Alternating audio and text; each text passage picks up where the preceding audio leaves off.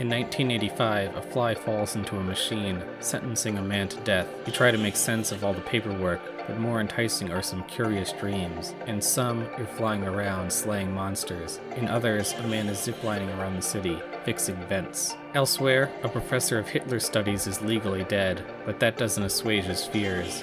You both want to live. If only you could get the state to sign off on what that should mean. There's no box in which to account for this double vision.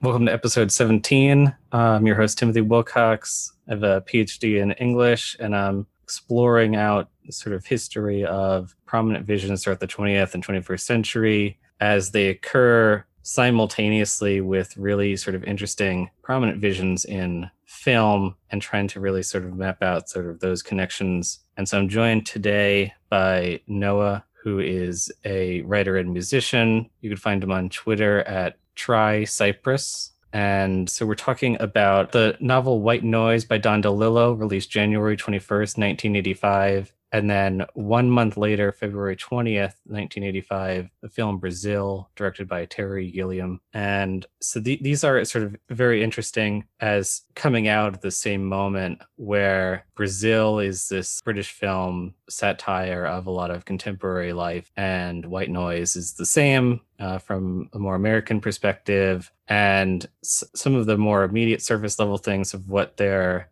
satirizing is different, but there's a lot of similar concerns and anxieties running between them. And so I'm excited to get into that in the sort of goal, within the goal of wanting to delve deep through the visions of each of them. We'll be going throughout the whole of them. And so I want to start with sort of a quick overview for those who are unfamiliar, or maybe you read or watched these a while ago. An overview of each real quick and get into the whole sort of overview. So if you want to, avoid that information, I'd recommend, checking out both these works and then hopefully coming back to this. But no, you had mentioned Brazil as sort of where this first came up. And then I had noticed that White Noise had come out so close together with the film. So do you want to start by introducing the film and, what's going on with that and so on? Yeah, absolutely. So Brazil is the story of Sam Lowry, who's sort of a lowly bureaucratic worker in a sort of totalizing dystopian central bureaucracy called Central Services. And the film kind of follows his journey upwards in this bureaucracy. We end up finding out that he's actually like a really smart guy, and he has connections in high places.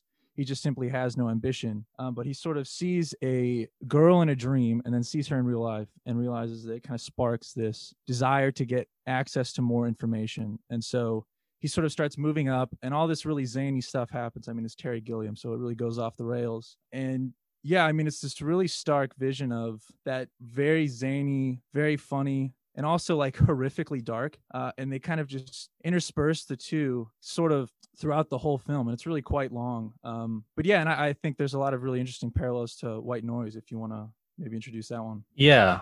So the novel is narrated by this guy, Jack Ladney, who very different from the sort of meek, aspirationless protagonist of the film. He's this pioneering professor of Hitler studies, though, I mean, he does have some deficiencies, I guess, some professional deficiencies, in that he's just now trying to learn German finally, despite his sort of research focus for, 2 decades or whatever. And he has this colleague at this college on the hill, Murray, who teaches the cinema of car crashes, and kind of looking up to what Jack has accomplished in a way, wants to pioneer Elvis studies. And Jack is married to this woman, Babette, and this is like his 5th marriage, and they have various kids from various marriages, and they're both terribly afraid of death.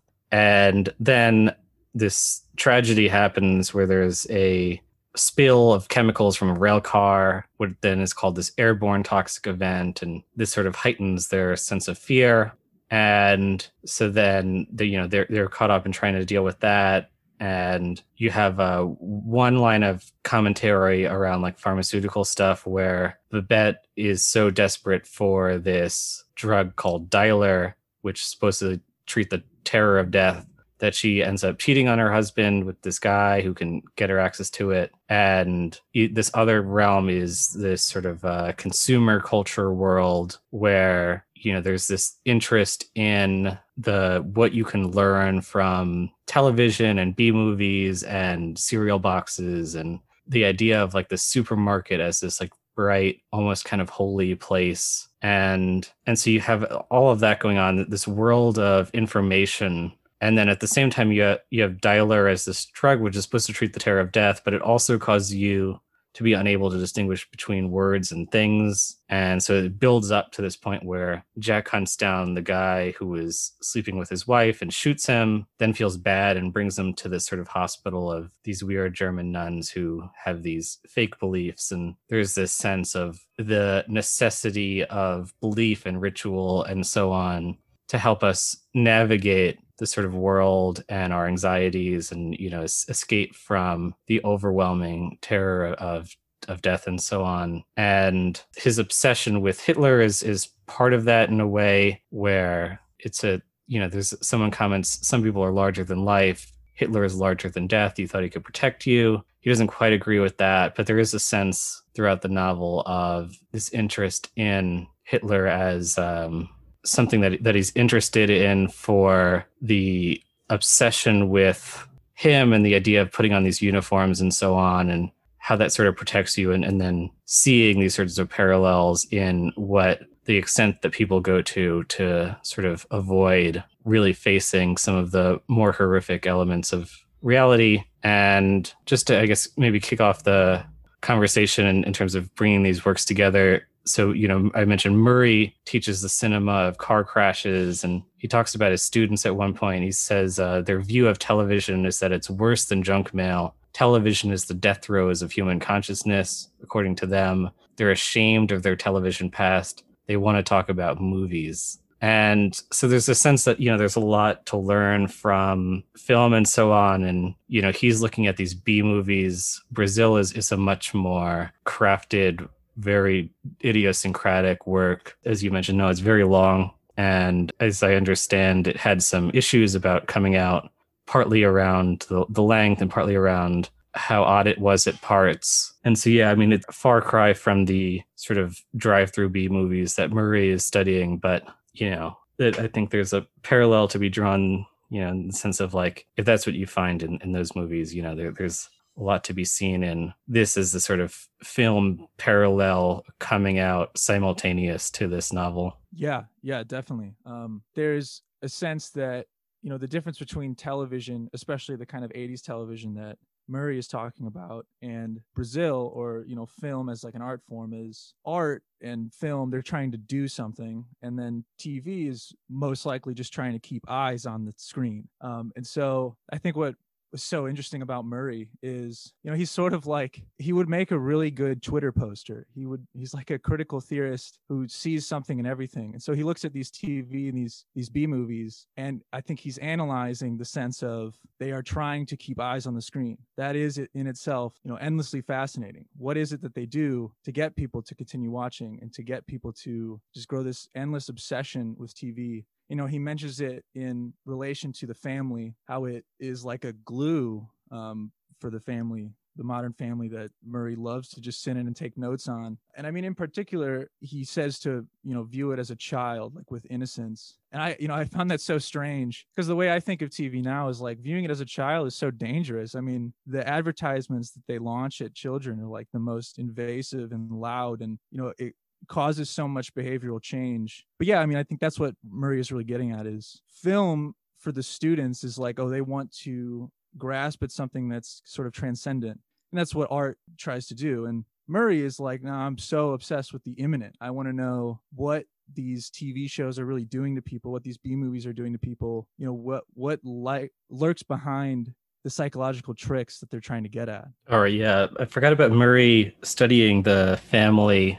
There's a great scene where, so the Babette does these televised lectures, and so she's on the TV and the family's sitting around watching them, and there's this commentary about how it's like her face is almost leaking through the TV. You can almost sort of feel her there. And the youngest child, once the program ends, is just like clutching at the television crying. And Murray is sitting there just taking notes as the child just clutches at the TV crying. Yeah, it's very sad. And I think Jack had the exact same reaction as the child, only he didn't have this sort of emotional reaction, but his internal monologue was something of the sorts of like, I didn't recognize her. You know, she already seemed in the TV to be like an ex-wife to him, which, you know, in my head, that's not at all what he wants Babette to be. You know, he sees Babette as like the culmination of his numerous romantic endeavors. So to see her on the TV, it was like, it was so alien for him. And I mean, it makes sense because the TV, as Murray puts it, is like, it's so abstracting. It's just dots of color that sort of recreate, you know, a real image or a real person. And so Jack is seeing, you know, his beloved wife, just like his kid is seeing his beloved mom, and has no idea how to like reconcile the two of, you know, she's real, but that's like her image and it's not real. And it instantly renders her so alien. Yeah, he sees her on the TV, and it's like almost described as if she's like dead or gone or something. And I think, you know, part of that also is that his relationship to TV is that he watches a ton of like documentary type content around Hitler. There's a comment at some point that television couldn't exist without him, that he's like props it up. He's on there so much. And, you know, that I thought was interesting.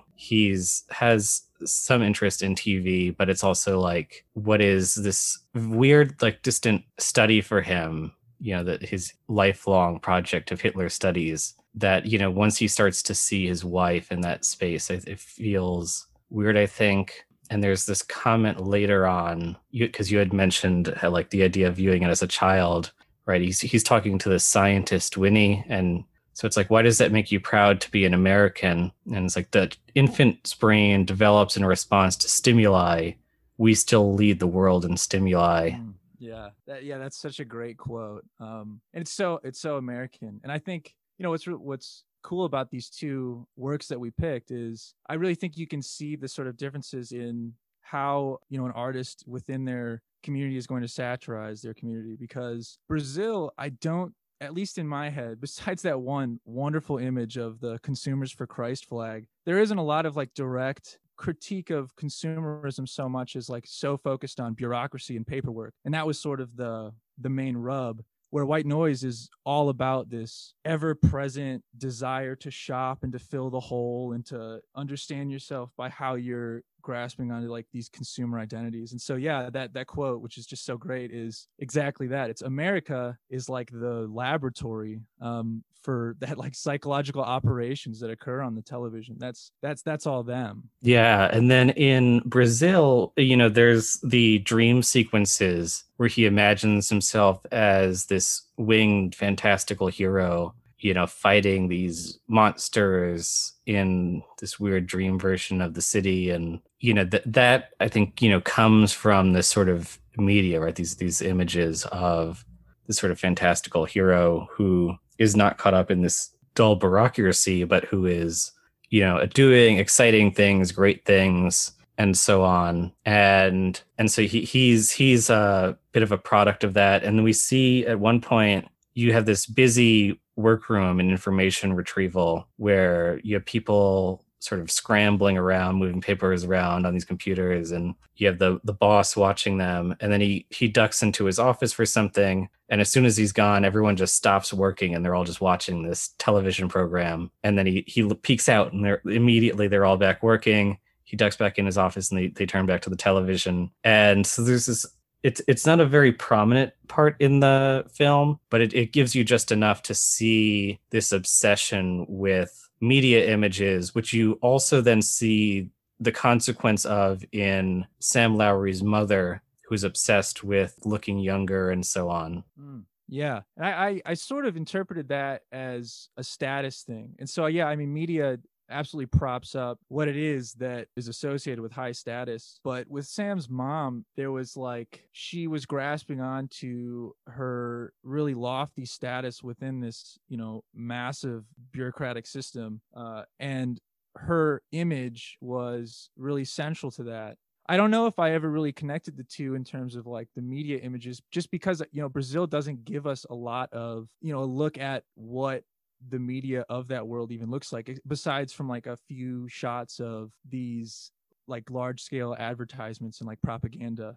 And I think one of the main differences between the sort of medium of film and the novel is, the novel can use lists, and White Noise is full of these like really vivid lists that paint these pictures, especially in the supermarket, of like all this bright colors, this branded merchandise. Wilder, their son, just looking around and like being just overwhelmed by all this, the noise and the hustle and the bustle. And you can't really do that in film, at least not in the way that it's done in White Noise, where it's sort of oppressive and overwhelming, because even Brazil gets to the point where it gets overwhelming and there's all this stuff that's happening on the screen, but it can't lay out the sort of phenomenology of being overwhelmed by media images and like branded colors and all this in the same way that the novel can. Yeah, there's a scene early on also where they run into Murray at the supermarket, and he has all of these products that are explicitly unbranded, where it's just a can that says like canned peaches and things like that, where it's like it's the completely basic thing. And he has a package of bacon, and it comments like usually there's a clear strip so you could see a sample slice, and it doesn't have that. And it's like this weird closed off, it's the name of the product that matters, and you don't need to see or know more than that. And it's like this ideological thing. I feel like it's almost like a sort of miniature revolt to get those non-branded items, because I know like all of my peers will go to a Walgreens and get like the nice brand stuff, because that's sort of like our own way, in a sense of like rebelling against the advertisements and stuff that we were bombarded with as children watching TV. We go for the absolute most plain package of peanuts you can find. And I think that's sort of like Murray is like an ascetic. He's dedicating his craft. He's trying to post as good as possible. And to do that, you need to rid yourself of any of like sort of competing interests. So I think if he had brand loyalties, it would almost make no sense with his character. He lives in like a sparse apartment that only has a TV, and he just sits in the middle of the room. I imagine him like cross-legged, just like scribbling in his notebook, generating posts. I mean, Murray needs to get on Twitter. That's the point. Yeah. And I mean, I think there's also, he has this sense where he talks at one point about, that you have to see past the violence in the car crashes, and that underneath there's a sense of like innocence in a way, where an optimism, where embedded in each car crash is this sense of technological improvement and the sort of craft that goes into these stunts. And there's a sense of moving, ahead, the sense of progress. But I think is interesting. There's something kind of, I guess, capitalistic about that. But he has this very kind of scholarly relationship to it, where he doesn't want to be buying the latest new and improved version of X, but he finds it interesting to like sort of study it kind of coldly. And there's this idea with the drug dialer as well, that idea that the system sets up certain anxieties and then sells the sort of cure. Part of it on the media front is this idea of, these anxieties about death, but then it's also like, oh, but look, it's cooler than ever. And that sort of balances that out. There's a sense in the film Brazil where it's like you have the two competing methods for de-aging. And so the mother uses this like surgical system. It's a very weird scene where like her skin's being stretched and this like clear plastic wrapped around her face and all of this, and it looks like horrific, but then you see her later and it's like working really well. But then her friend is using this like acid treatment, and we see her occasionally throughout the film, and she at first has these bandages, and then there's more bandages, and every time you see her it's getting worse and worse, until in this like dream sequence we see her in this coffin and she's just turned into this like pile of goop. Yeah, I think I hadn't made that parallel before, but now that I think about it, it's really interesting the way that this sort of competing methods of avoiding this fear of death, or even fear of yourself, that if Brazil's is this sort of competing plastic surgery techniques, then in White Noise it's Dialar, the just hyper advanced pill, or it's consumption. And I think that if we were to really go forward with the parallel, Dylar is the failed treatment. It's the failed plastic surgery, because the ending scene with the inventor of the pill, I mean, he's miserable. He's sitting in his room just popping the things, and he's almost not even lucid, just like very on the fringe of his awareness. And he's like an automaton. So he's almost rendered himself inhuman. And on the other hand, I mean, consumption, seems to work to a degree. Jack's Right. case is strange because he has the actual airborne toxic event, and he thinks it's like endemic in him now, and there's no way to avoid it. But everybody else gets along just fine by, watching TV and going shopping, and they don't need these pills. Yeah, there's a sense that, this TV world and consumer world of the supermarkets and so on really does function as its own sort of quality religion in its own way, in terms of like the social function of all of it. And see, but that scene with the inventor of Dialer is crazy, where it's like, because it has a side effect where it makes you confuse words for things, right? So Jack is toying with him, where he's like, plane crash, hail of gunfire. And so he's like ducking and crawling across the ground, terrified of, just these horrific things, that this list of horrific things that Jack is just shooting out. And so he's driving himself so crazy that, like, he's able to like make it seem like he has committed suicide. And he does end up taking him to the hospital, but like that was the idea, is like, you can go so crazy with these sorts of cures. And part of that is that, I mean, there are obviously actual, illnesses and so on, but there's also a way in which things can be sort of made up and classified in certain ways that then creates this consumer bracket. And that I think is one of the interesting parallels of this, bureaucratic world that's sort of building up over the course of the 20th century, where there's a comment about the airborne toxic event, where it's like that it was originally called the where is this that they're not calling it the black billowing cloud anymore. It's the airborne toxic event. And then there's this thought, as if he sensed the threat in state created terminology. And there's that element of it that I think Brazil really hones in on and builds up. Yeah, totally. Because it's almost more benign in Brazil, just because it's so much more ubiquitous. So like the whole movie is full of these insane bureaucratic vignettes, where White Noise, it really focuses on that specific one with the simulated evacuation guys. I mean, they have like this whole setup that's literally just a bureaucratic game, to sort of give themselves a job in preparation for an event that likely won't happen again. And in Brazil, they have all these terms and forms and signatures you have to do to go through all this nonsense in order to render yourself alive, even to be like recognized as a human within that society.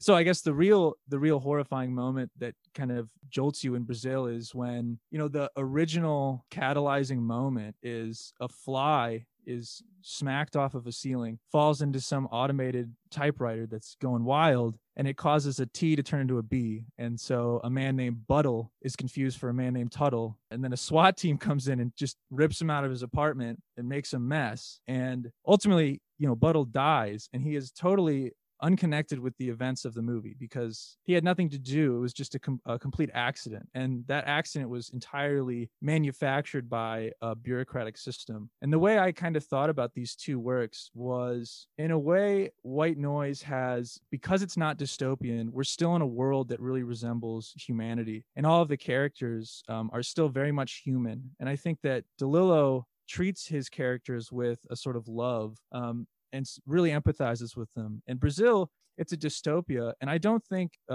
Gilliam really likes Sam at all. I think he thinks Sam is a very selfish person who tried to forsake his name for like basically just to hide away in his world and not have to take any part in it. And so in White Noise, it's the Inhuman, the sort of billowing cloud and the airborne toxic event that's encroaching upon the humanity of their, little quaint little town. And then in Brazil, it's humanity encroaching upon inhumanity, which is that sort of totalizing bureaucratic system that almost doesn't even need the people in it to run it. Like that scene you mentioned at the start with all of the hustle and bustle in the information retrieval department. I mean, it doesn't matter, right? The boss goes back into the office and then they just stop and turn on the TV. So I think it's such a interesting thing that, and it could be American versus British attitudes. Because I mean, I think you even see this in things like The Office, where the British version treats its characters, I think, with some contempt, and the U.S. Office adores its characters and really pushes for this kind of sentimental aspect. Yeah, I mean, it's interesting about The Office, where not the show, but the office depicted in the film, right? Where, the people are constantly like crazy busy seeming, but it's all a front.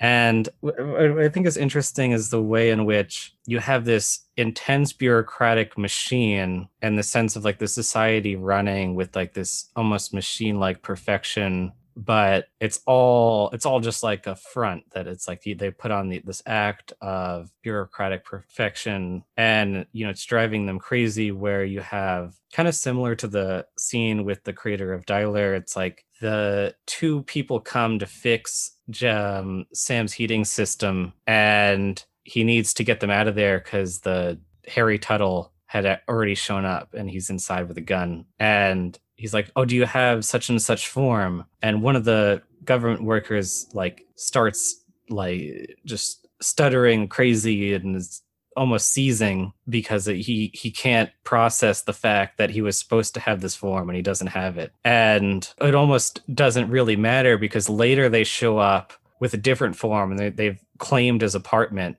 kind of just out of spite. And so it doesn't actually run all that smoothly and nicely and so on, but you have to put up the front of this paperwork. And I think going back to that opening scene, somewhere where the sort of absurdity of it is made clear, is they don't just sort of break into Buttle's apartment, but they also go into the apartment above his and just saw a circular hole in the roof so they could slide down. And so, now all of a sudden it gets this neighbor involved. And so she's going around like causing a ruckus, trying to be like, "Hey, you've made a false arrest. And ends up getting sort of written off as a terrorist who is, in leagues with the other presumed terrorist, Harry Tuttle. And, because they drilled a hole in her apartment and then they have this thing to fill it in and it falls through the hole. And they're like, "Oh, they switched, metric systems on us." And then when we see like weeks later or so on, they finally sort of sort out the Tuttle-Buttle mistake, and Sam goes to the Buttle residence to give a refund to the widow now, because they charge you for the interrogations and so on. And so he goes to give her a refund check, and the hole is still there. And so you have this whole system of very like precise systems, but it doesn't actually work. And there's another instance of that as well with the singing messenger woman.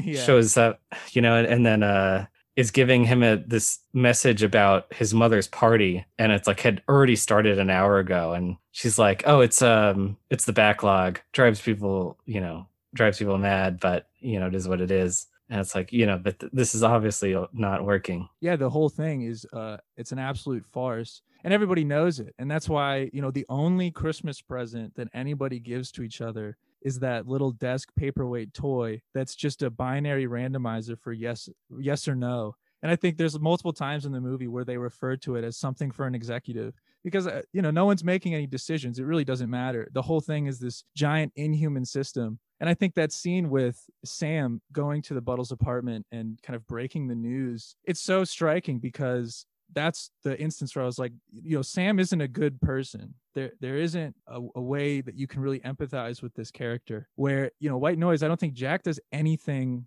that's so strikingly evil. I think he's pushed to the edge, of course, with trying to attempt murder, but there's a totally different quality of evil in that case. Sam has like this distance with someone who's just lost their husband and their apartment is an absolute mess because central services that doesn't fix anything. There's no real accountability for it. And Sam is angry when he leaves because he's been accosted by this kid that just lost his dad. And so Sam is such a selfish person that is like trying to beat the bureaucracy by following the bureaucratic rules, and clearly it doesn't work out for him. And I think something that I was thinking about is, and I don't think I noticed this on the first time I watched it, I think Harry Tuttle only truly shows up one time in the movie, and that's the first time that Sam meets him in the apartment and he fixes the heating. Then the second time, I'm pretty convinced that Sam at that point had already lost his mind, because what we see is the two central services guys are in the apartment attempting to fix this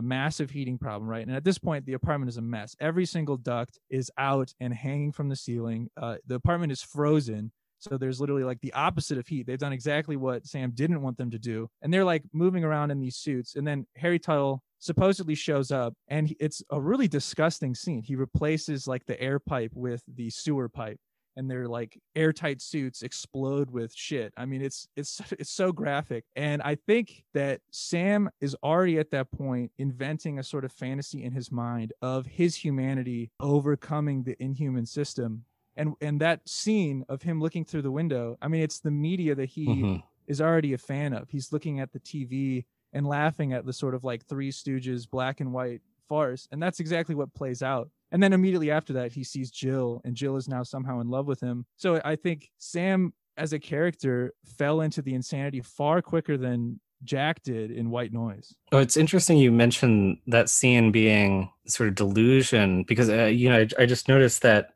So, you have Tuttle swapping out the pipes, and actually Sam does that same stunt himself, I think a little later than that, where he's in his office and there's the mail pipe, and he tries to like mess it up by like quickly putting incoming mail back in the outgoing and back and back and back as it's like so just looping. Mm-hmm. And then he sets up this like rubber pipe to lead one into the other, so it just clogs. And so, in theory, that could be like, oh, he learned from Harry this idea of like just swap the pipes and it'll mess up the system. But it is kind of, there's also the sense of like that's just like his imagination. It's like almost comic idea of like how stuff works. And he fails even in his imagination, because in the sort of final sequence where he's really going the full mile on this dream and he's escaping from central services and he blows it up, we still get a scene of rogue paperwork smothering Harry Tuttle and killing him. So even after exploding the entire building for central services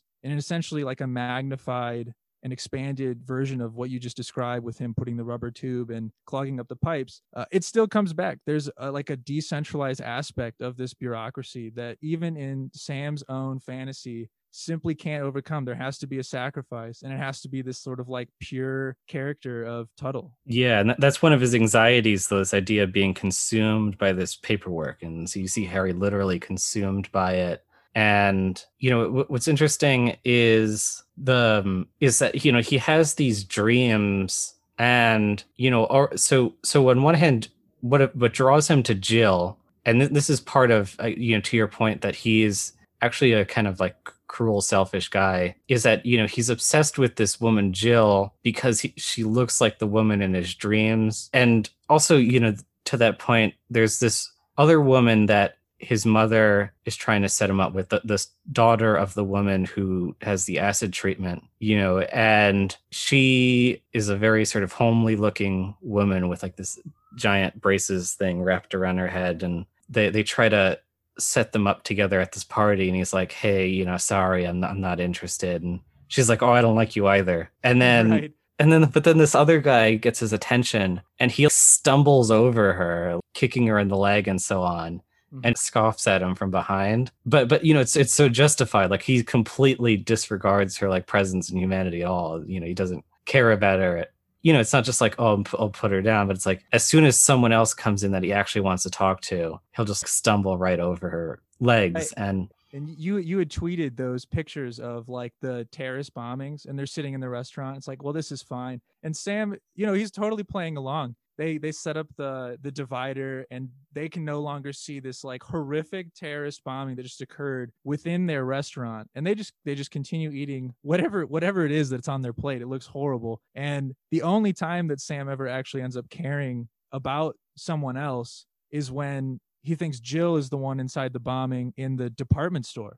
And he, upon finding, she's okay, he's angry at her because he thinks she's the one that did the bombing. And I think he's angry not because she bombed innocent people. He's angry because she lied to him, which, I mean, it's just it's so selfish and cruel. Yeah. I was curious about the bombing stuff because, I wasn't really sure what exactly was going on there.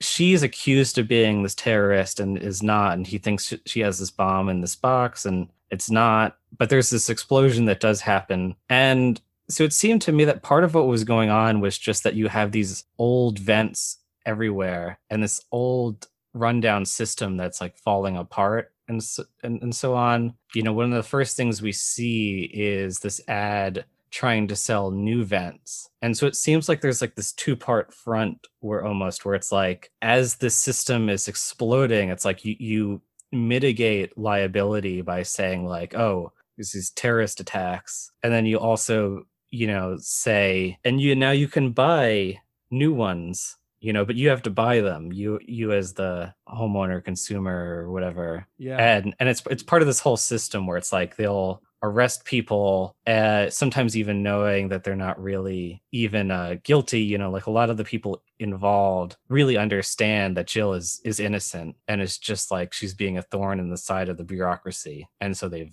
flagged her. But that's so clever though, that picture of the terrorist bombings actually being a flaw in like the system, because the first thing I noticed when you kind of boot up Brazil is the city is just covered with ducts, air ducts. It's like every single building, no matter what class stratification we're working with, whether it's like this most dingy apartment to Sam's mom's like penthouse suite, it's just ducts everywhere. And I think if we think about White Noise, the similarly ubiquitous element was this sort of like TV voice. They'd always be having conversations in the house, and you'd hear like a TV upstairs or somewhere, and it's this just psychic noise. And I think, in Brazil, if the terrorist bombings are truly the system falling apart, that's very obvious and it's very easy to tell. But with White Noise, you don't have such a simple cause and effect relationship like an explosion. If there's like leakage in the system, if there's this constant psychological noise that's just coming out of the TV all the time, wherever you live, then there might be some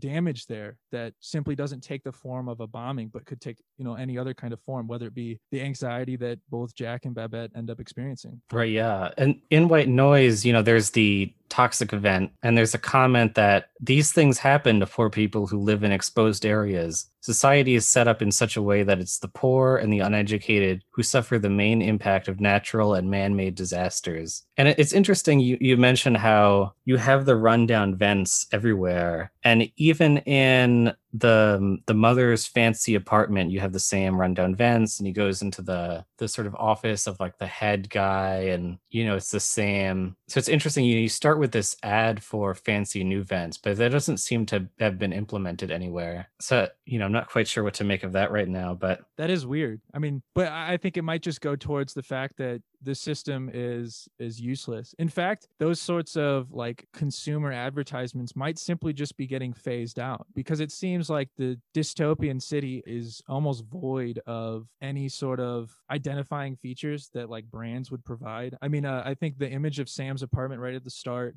he's only got like 2 posters or like decorations on his wall, and one of them is just a picture of a beautiful woman, and it, the text just says screenplay. So it's like an abstracted celebration of something that's like maybe an identifying feature, but really not quite. Also, going back a bit to this idea of him being sort of selfish, and he's only mad at Jill because he thinks she lied to her and so on. There's also interesting things going on with his fantasy world. So one is Tuttle is basically a more not exactly realistic, because he's ziplining across the city in like these absurd ways where it's like, how did that get set up?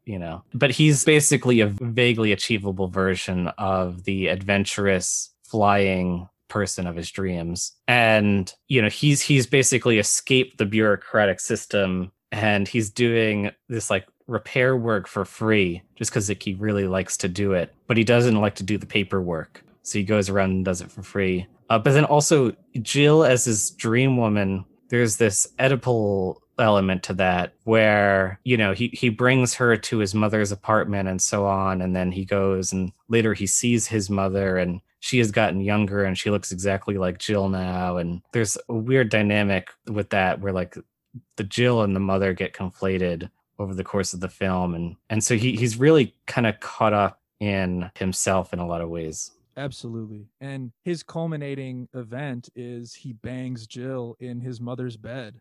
And if, I mean, we're supposed to take his fantasy at face value, you know, his mother looked like Jill when she was younger. And so, yeah, I mean, it's very strange. Sam is very neurotic, and he's clearly highly intelligent. So that's part of the story is he had the makings of like, you know, a fine bureaucrat, but just didn't want it. And there's no real explanation for it besides like whatever I'm going to infer, which is that he's got no interest in that life, which, you know, I guess it's not a flaw in itself. It looks like a pretty miserable life. But what he made of it is the exact opposite of what Tuttle made of it. You know, Tuttle is, if I had to draw a parallel between the movie and the book, Tuttle is basically Wilder. You know, he's their infant son because he's like pure. He's unaffected by all these things, and he kind of cuts through the white noise, if you will, of the bureaucracy and like fixes things in the most simple manner, where the actual bureaucracy just kind of gets involved and messes it up. Tuttle is totally unaffected by the inhumanity of the bureaucracy, just like Wilder is completely unaffected by the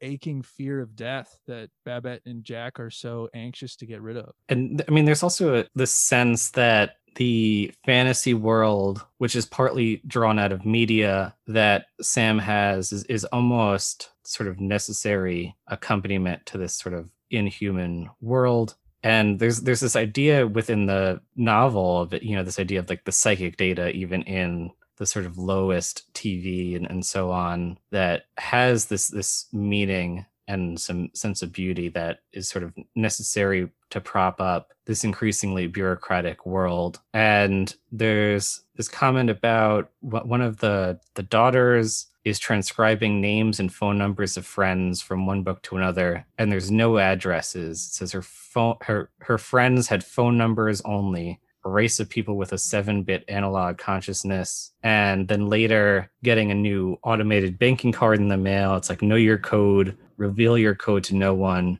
Only your code allows you to enter the system. And, you know, they're both caught up within this idea of, you know, this is 1985, you know, computer technology is starting to grow out, you know, especially for business uses and, you know, starting to trickle into sort of early personal computers and so on. And I think there's a sort of shared anxiety between them about increasingly, you know, people will be these sorts of like computer entries, you know, and this sense of the like simulated reality on top of the reality. And so then you have the actual chemical event in the novel, but then you also have Simuvac, where they're using the real event to simulate evacuation. And so they're using, instead of just like doing an evacuation, they're simulating an evacuation. And there's this terrifying moment for Jack where he thinks at one point how within the simulation, I think he's like technically dead. And, you know, there's that whole thing that you see as well in the film where it's like Sam's plan to try to save Jill is that he'll break into the computer system and make it so that she's dead, which means that even though they can see her right there, he fully believes that he could say like, I know you're here to arrest this woman. You could just see her sitting next to me, but it says in the computer that she's dead, so you should just leave. Yeah, and you know those scenes in White Noise are so funny because it's all of these doctors looking at Jack's simulated data. You know, you just imagine them like turning the page in the clipboard and being like, "Oh, yep, you've got the bracketed numbers and stars here. It's looking real rough for you." And they never once explain. Of course, they don't. They don't explain what does the bracketed number and stars mean. And supposedly, it's some sort of quantitative measure of the niodine D chemical that is like in Jack's system. But it's so funny that, you know, the only thing that they can say about it is that, 50 or 60 years, you're probably going to pass away. And it's like, well, Jack's probably going to die in that time range anyways. And so they're not giving any useful information. And I think what they call it when Jack first goes into that conversation with the Simuvac guys is the Simuvac guy calls it a massive database tally. And that's essentially what people are doing in Brazil. The whole movie is Sam looking at these computers at different security levels and doing massive database tallies of the individual people he's looking for. And ultimately, he doesn't really get any information on them. He has no idea what the dead Tuttle's wife is like. He just sort of goes over there and wings it. He has no idea what Jill is like. He thinks she's a terrorist. There's no real information being gathered there. And in the same sense, White Noise, they've got a massive database tally that's essentially meaningless. All it does for Jack is causes him to live a simulation of his own life where his fear of death is suddenly exacerbated because he thinks he's going to die when the information they've told him is nothing new. Of course he's going to die in 50 or 60 years. He's probably around that age. I mean, he's getting up there. Yeah, and people basically just believe what they're shown, what they're told, and they're not really in tune with their feelings. There's this comment around the toxic events, like deja vu, however, was no longer a working symptom of niodeine contamination. If Steffi had learned about deja vu on the radio, but then missed the subsequent upgrading to more deadly conditions, it could mean she was in a position to be tricked by her own apparatus of suggestibility. And there's a sense of people getting sort of almost kind of fake sick because they had read that this was a symptom of what happened. And then it turns out that's not true, but they believe it. So they start to carry out that sort of narrative that they've been given. And so in that sense, you have the German nuns at the end who they're like, we don't believe in devil angels, heaven, hell, all this stuff. But we feel it's important to embody these old beliefs because without this, the world would collapse. And so you have these systems of meaning. Yeah, and there was a few strange throwaway lines about how Iron City, the major metropolitan area around where they live in Blacksmith, has no media. So there's just no media that covers anything that happens in the city. And there's that one line where Jack is at the airport waiting for his daughter, and he sees people stumble out down the terminal, and someone tells a story about how they were on this flight and everybody thought they were going to crash and that they were going to die. And they all had these really transcendent moments of either peace or terror, or they were frightened.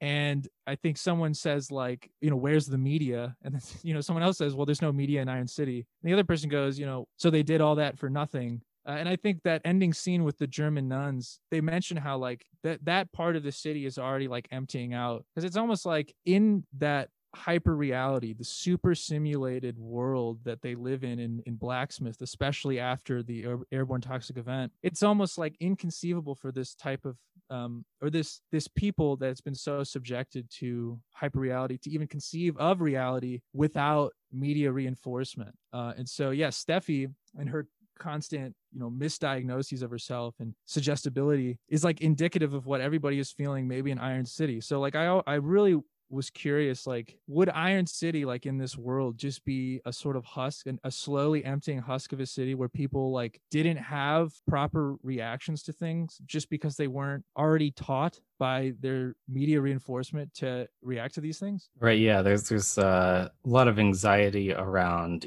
going back to this idea that, infants respond to stimuli and we lead the world in stimuli, the sense of as that system of stimuli breaks down and becomes more and more devoid of meaning, it's what then sort of becomes of the world. And, one thing I think is interesting is, so to look at Jack's obsession with Hitler, and he teaches his course Advanced Nazism, and so one of the main things he studies is the continuing mass appeal of fascist tyranny with special emphasis on parades, rallies, and uniforms. And there's a comment later on, it says, to become a crowd is to keep out death. To break off from the crowd is to risk death as an individual, to face dying alone. And, in Brazil, people are very kind of hive mindish. You see groups of people in the office moving together as this one mass on a few occasions. And,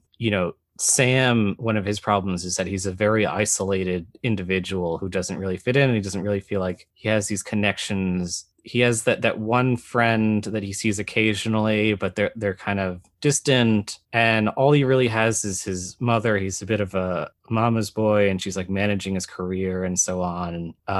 And he's, desperately dreams about finding a woman, his own age to fall in love with and so on. But there's a comment in White Noise as well that Jack notes that Hitler was a mama's boy. And I think there's this distinction within his study of Hitler where it's like you have Hitler as this kind of isolated mama's boy figure versus the crowds who sort of worship him and sort of lead this charge. And I think there's this dynamic around, what that isolation does in terms of this relationship to death, and then the creation of stimuli that guides the sort of crowd who kind of just moves along in the natural flow through sort of developed rituals and so on. Yeah, and that was one of the most, touching things about the novel was after the airborne toxic event, everybody was going to see the sunsets, and they said that they're so much brighter, they're so much more spectacular,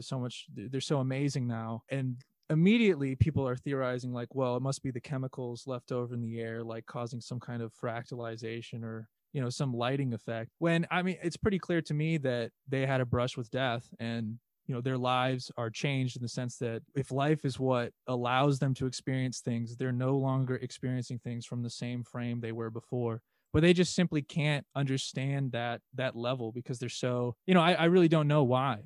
Maybe it's that they're all so obsessed with this fear of death. But, you kind of want to slap Jack and Babette both and let them know that, fear of death is so natural to humanity. And it is, in fact, what gives so much life to existence. And Murray at the end sort of addresses this in a way where he says almost the exact opposite of what Jack says about how like all plotting leads to death. Murray says the opposite. He says like plotting is life. It's the expansion of human consciousness. And he's trying to encourage Jack to go kill someone. That's the method. And perhaps there's some kind of weird Oedipal perversion here, if we even want to tie it in that, if Oedipus kills his father, Jack is going to kill the man who had relations with his wife.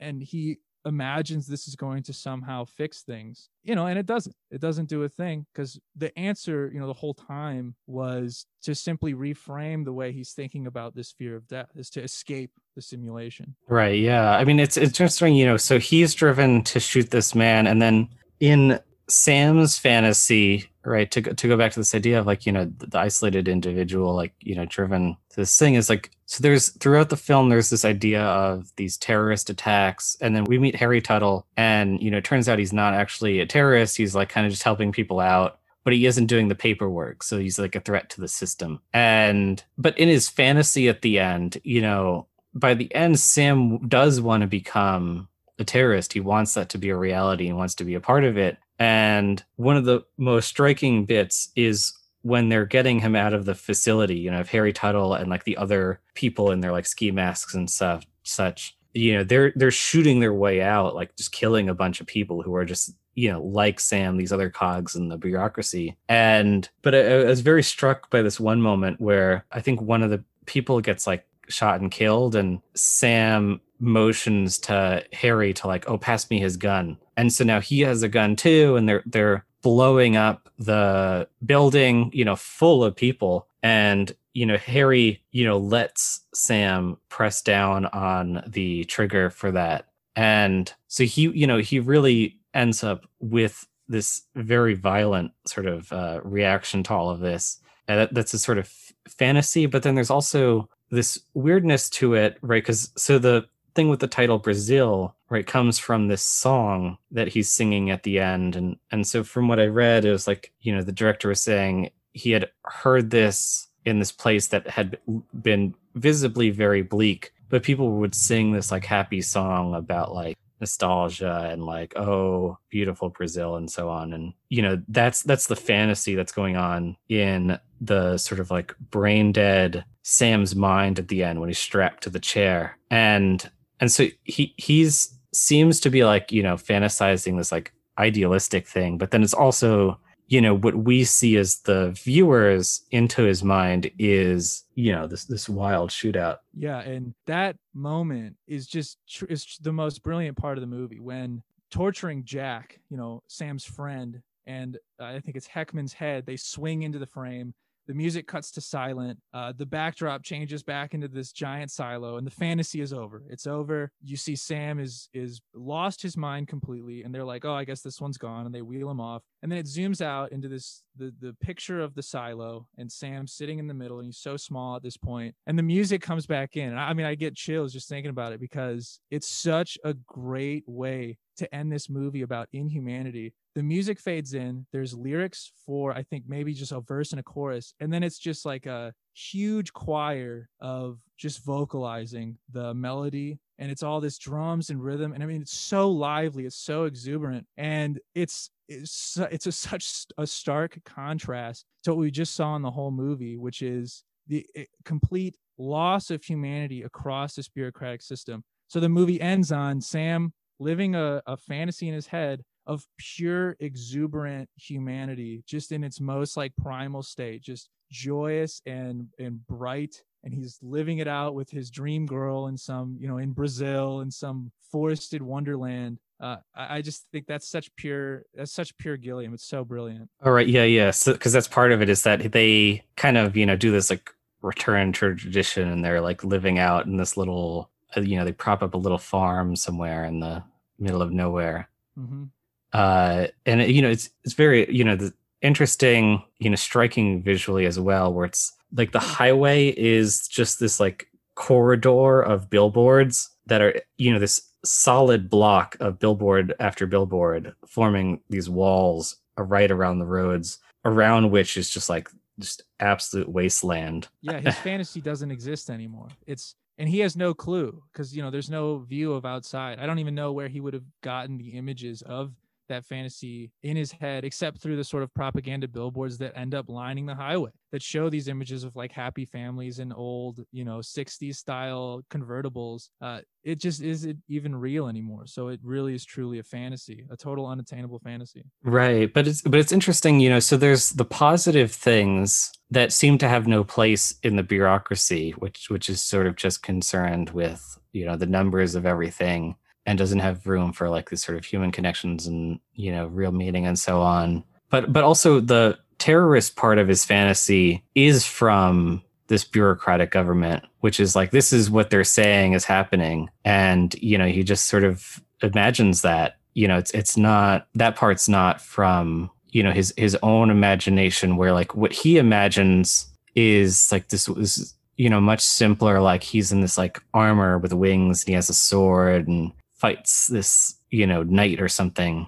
And, what he learns from this bureaucracy, which sort of just has this very simplistic system of, there's the natural flow of things and there's terrorism, is this idea of people rappelling through the roof of the silo, interestingly, is direct parallel to the beginning of the film where they're rappelling into the Buttle apartment, just shooting their way through and blowing stuff up. And see, I mean, I think there's something, there's a, really deep critique to all of that, where it's like, what are the stimuli that you offer? And so, bringing it back to the novel, it's like you have in these American B movies and, drive-in movies and so on, it's like these horrific car crashes and stuff, but there's something, I don't know, aspirational about the craft of like what is being blown up and how they pull it off and all of that, and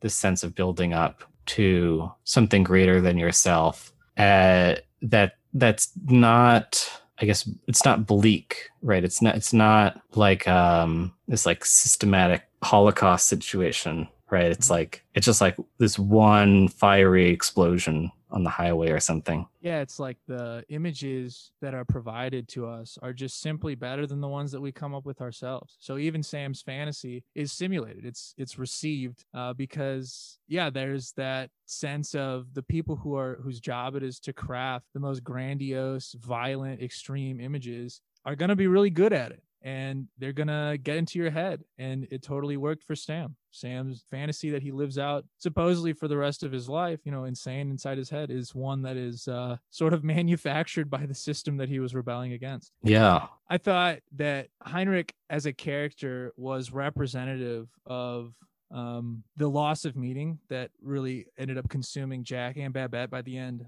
because Heinrich is a young guy who has this immovable view of things as completely atomic, and that everything is a product of brain chemistry and determined physics. And I think that really, it bothers Jack quite a bit, because Jack is his dad, and he has those extremely awkward conversations with Heinrich, who Babette already has said is like afraid that he's going to become like a mass shooter because he's so strange. And so Jack goes in and has these, horrible conversations with Heinrich, where Heinrich is just saying, oh, nothing we do matters. It's all mere brain chemistry determined since the start of the universe. There's nothing we can do. It doesn't mean anything. And I think there's a sense that a lot of Jack's anxiety is probably caused by that. He just simply can't put a finger on it because he's so consumed with his sort of identity as it's wrapped up in all kinds of other things. I mean, if you're the head of Hitler Studies, I don't think you can really afford to consider whether all of Hitler's actions that you've been so obsessed with analyzing for decades is actually just a product of like just determined physics from the start of the universe. I think that would really screw up your frame of reference. And I thought Heinrich in particular was so interesting in contrast to the other children, who all had their own distinct identities that to a certain extent almost seemed like they were constructed by Jack, who had like an idea of them that they always seemed to live up to a degree. I think Heinrich really gets into this extreme version of this idea that builds up a lot throughout the thing. And it goes back to what we were talking about received stimuli and then what you become of that. And, wondering what will become of this sort of next generation brought up under these other conditions. And, I think maybe to sort of wrap up on there's a great quote early on where it's like, maybe there is no death as we know it, just documents changing hands. And so that's this great anxiety throughout the novel. And it's also, one of the things going on in the film as well. It's like you have this like mass of busied people running around with documents, and one typo goes wrong and that's someone's life, but the system has really no time to worry about that. All they care about is that they correct the paperwork and get everything right within the sort of like letter of the system. Yeah, that's great. That fits so perfect between the two. Pretty shocking. Yeah. So, thanks for, bringing up this film, which ended up, forming this really wonderful relationship with White Noise. And thanks for coming on and talking about these works. This was a great discussion. Yeah, thanks so much for having me. It was great.